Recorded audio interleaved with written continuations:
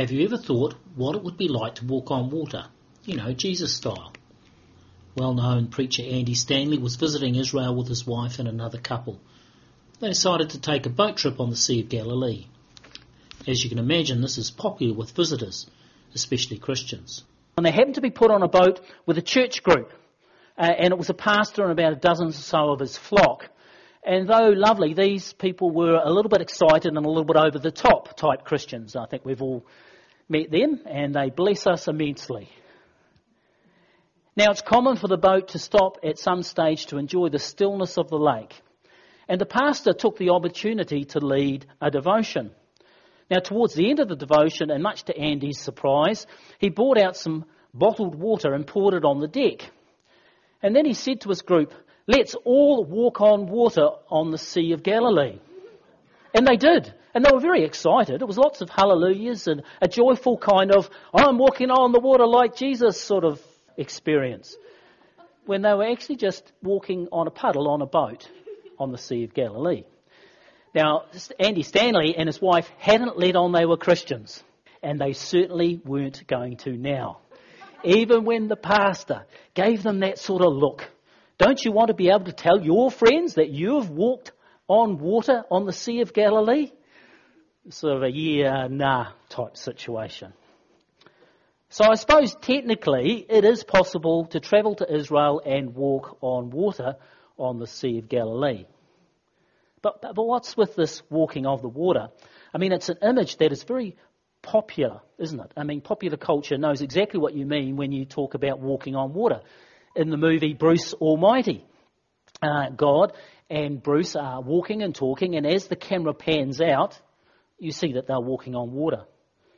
In the Broadway show Jesus Christ Superstar, King Herod taunts Jesus to walk across the swimming pool to entertain the party that he was holding. Outside popular culture, there's even a lizard. Do you know what the lizard's nickname is? It's the Jesus lizard. Why is it called the Jesus lizard? Because it has the ability, it's so light and has webbed feet that it can just skip across the water. If you want a bit of entertainment, look it up on YouTube and you'll see these lizards walking or running on water. But what's it all about? I mean, what does it mean? With Jesus' other miracles like healing, casting out demons, feeding 5,000, the purpose is obvious, isn't it? I mean, why walk on water? Is it just a convenient way for Jesus to get across the lake without a boat? Well, this morning, this is what we're going to explore. We're going to pick up the story straight after Jesus had fed the 5,000. We'll look at actually what happened and then what it means. Then we'll see how it impacts that big question that we've been looking at as we go through Mark. Who is Jesus? I mean, how does this walking on water help us understand who Jesus is? And along the way, we'll pick up some take-homes, some practical tips. So, what's the context? Jesus had withdrawn with his disciples to a quiet place, to the wilderness. It had been so busy back in Capernaum that they didn't even have time to eat. And even though they were in an isolated place, the crowd had tracked them down. And his plans for time out had been majorly interrupted. And what did he do with the crowd? Well, he taught the crowd. He had compassion and he taught them all day. Well, at day's end, they were hungry. They were extremely hungry. But where were they to find food in the wilderness? So Jesus sat them down where they were, and he gave thanks for 5 loaves and 2 fishes, and then miracle of miracles, all 5,000, over 5,000 were fed. And we pick up the action just after the disciples have cleaned up with 12 baskets of leftovers. And so that's Mark chapter 6, verse 45. Immediately, Jesus made his disciples get into the boat, go on ahead of him to Bethsaida while he dismissed the crowd. After leaving them, he went up on a mountainside to pray. Now notice Jesus made the disciples. He compelled his disciples. There's a sense where there's a little bit of reluctance there for some reason. It's in all likelihood that Jesus gave them a bit of a hard word. Stop your fussing. I know it's late, but you've got experienced fishermen with you. Get on and get going. I'm going to dismiss the crowd, and then I'm going to pray. You see, Jesus wants this time with his Father. You remember it was interrupted by the crowds, but Jesus felt it's so important for him to have time out with his Heavenly Father that he dismisses the crowd and his disciples, climbs the mountain and settles in to pray. Let's pause for a moment and recall Jesus' examples of prayer elsewhere, in particular Mark 1, 3:35. We saw Jesus rise early while it was still dark to seek out a quiet time with God. The night before, the crowds had come to him and he'd spent all night into the wee small hours praying, and for people were being healed and demons cast out. Now he's going to a place early in the morning to pray until he's disturbed by a very anxious Peter. Peter and the disciples had woken up. No, Jesus, we better find him. And so Jesus is found by Peter, who says, everyone's looking for you. Here we see Jesus working hard to carve out the evening to be with his Heavenly Father. So the question for us is this: when do we seek out time to be with our Heavenly Father? Does the morning work better for you? For many people it does. Starting the day with Jesus before busyness and distractions crowd in is a good way to start the day. Others prefer evening. As our day draws to a close, we can bring our cares and concerns, our hopes and joys before turning in for the night. When's the best time for you? Some of us are morning people. Some of us don't think the day starts until after 9 o'clock and our second cup of coffee. It doesn't matter. Know yourself. Are you a morning person or an evening person? An owl or a lark? Know yourself and use the best part of your day in prayer for God. So that's our first take home. Back to the story in verse 47. When evening came, the boat was in the middle of the lake and he was alone on the land. Just as Peter had interrupted Jesus' morning prayer in Mark 1, so the disciples are about to interrupt Jesus' prayer on the mountain. Verse 48. He saw the disciples straining at their oars because the wind was against them. Now this all sounds a little bit familiar, doesn't it? Late night sail, bad weather, in fact a storm is brewing, disciples straining at the oars. And we remember back to Mark 4, with water splashing over the sides, the storm was so great, and the disciples, so scared, they ended up waking Jesus, who was sleeping in the back. And Jesus said, "Quiet, be still." And the lake became still. Very similar, isn't it? But there's a big difference. Do you know what the difference is? There's no Jesus in the boat. He's not there. And again, we pause here for a couple of take-homes. First, and this is really important, just because God sends us, it doesn't mean he will guarantee an easy ride. Now think about that. Just because God calls and sends us doesn't mean he's going to take every obstacle out of our way. Remember, Jesus made the disciples get into the boat. And here they are in a storm. I can imagine at least one, if not all the disciples were muttering to themselves, what was Jesus thinking? He made us get into the boat. We're only obeying him. Why is it so hard? And why isn't he here to help? Is it not the same with us? We've prayed about a major decision. It might be taking on a new job. It might be moving towns. It might be a major financial investment in business. We might finally get the courage to challenge a friend about their destructive behaviour. It may be that we start a new ministry. And we've prayed and we've sought godly advice, and the circumstances align and we're excited and the doors are open and we have a really clear sense of God's call, and then we hit a speed bump and we quickly complain, "God, what were you thinking? I thought you wanted me to do this. Why is it so tough?" Well, here we see that God never promises those who follow him an easy ride. But this brings us to our second take home, a positive take home. Jesus never abandons us in the storm. He didn't back then, and he won't today. We might feel we're straining at the oars alone. We might panic as waves start to come into the boat. We might even feel that a sleeping Jesus nearby is better than no Jesus at all. But no, unfolding here before us, we see that Jesus never abandons those who follow him. And this is why we can cling to the many promises we have in the Word of God. Joshua 1:9. Have I not commanded you? Be strong and courageous. Do not be terrified. Do not be discouraged. For the Lord your God will be with you wherever you go. What a wonderful promise. We can be strong. We can be courageous. We don't have to be terrified or discouraged. Why? Because God promises to be with us. He doesn't promise to keep the storms out of our lives. He promises to be with us in the storms.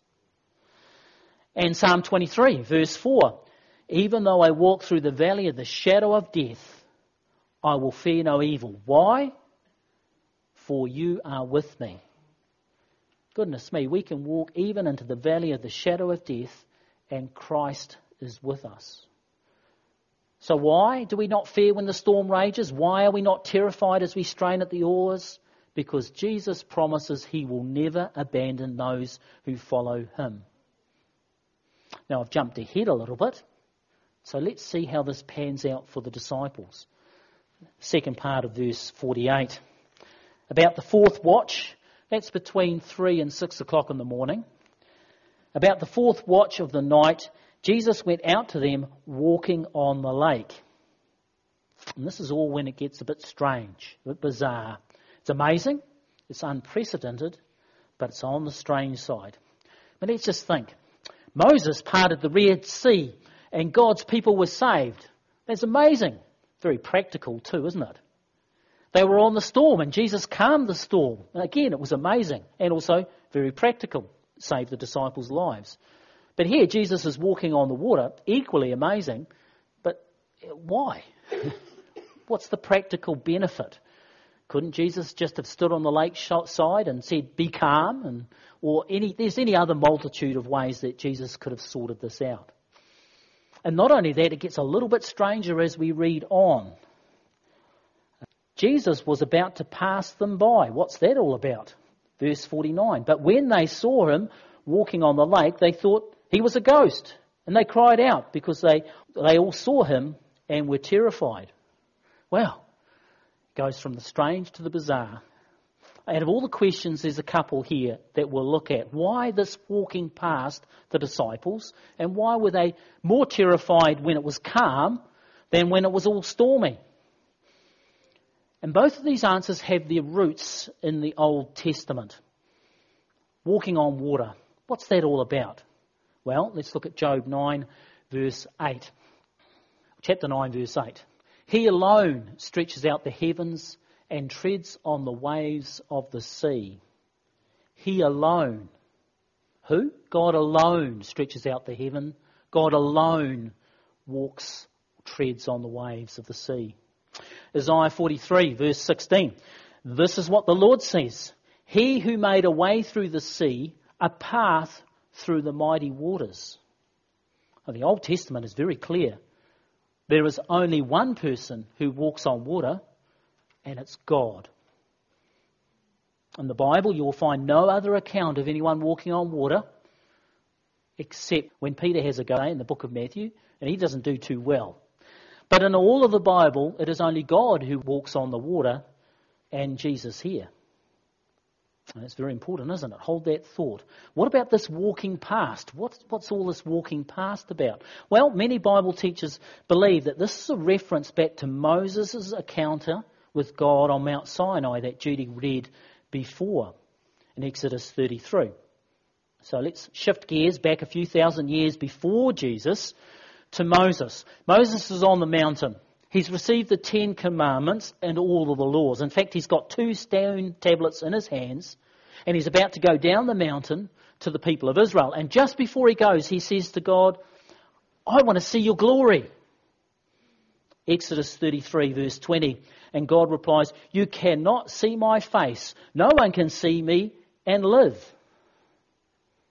Nobody can see God in all his glory and live. If he was to appear here in all his glory, we would all perish. Personally, I think that would be rather nice because we would be translated straight into heaven. And that has a lot of appeal, doesn't it? But anyway, God, when He reveals Himself, is always veiled. Always veiled. So let's pick this up at the beginning of verse 21, Exodus 33:21. Then the Lord said, "There is a place near me where you may stand on a rock. When my glory passes by, I will put you in a cleft in the rock and cover you with my hand until I have passed by. Then I will remove my hand and you will see my back, but my face you must not see."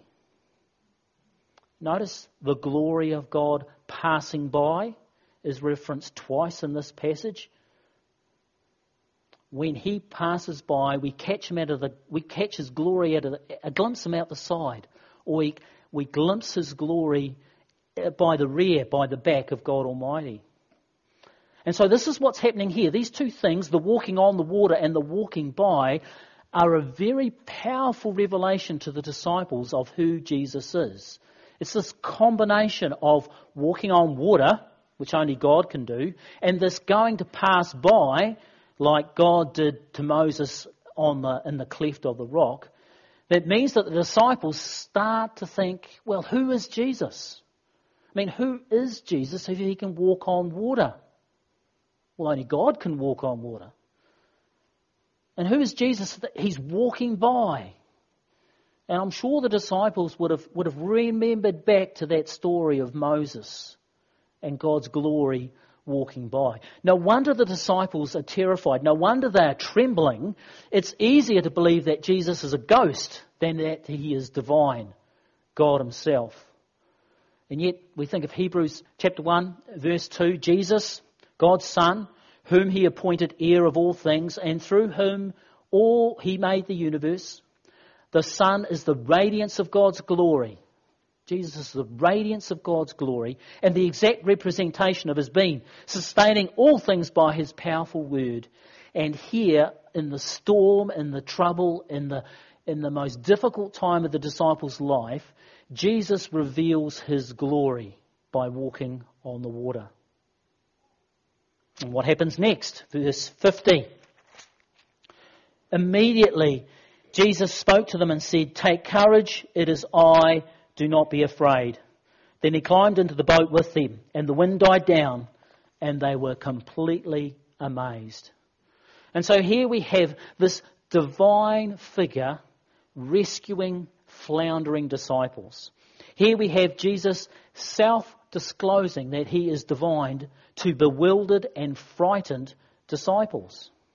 And it's not on a mountaintop like with Moses and the cleft on the rock. It's not on the mountaintop like Elijah who came out of the cave.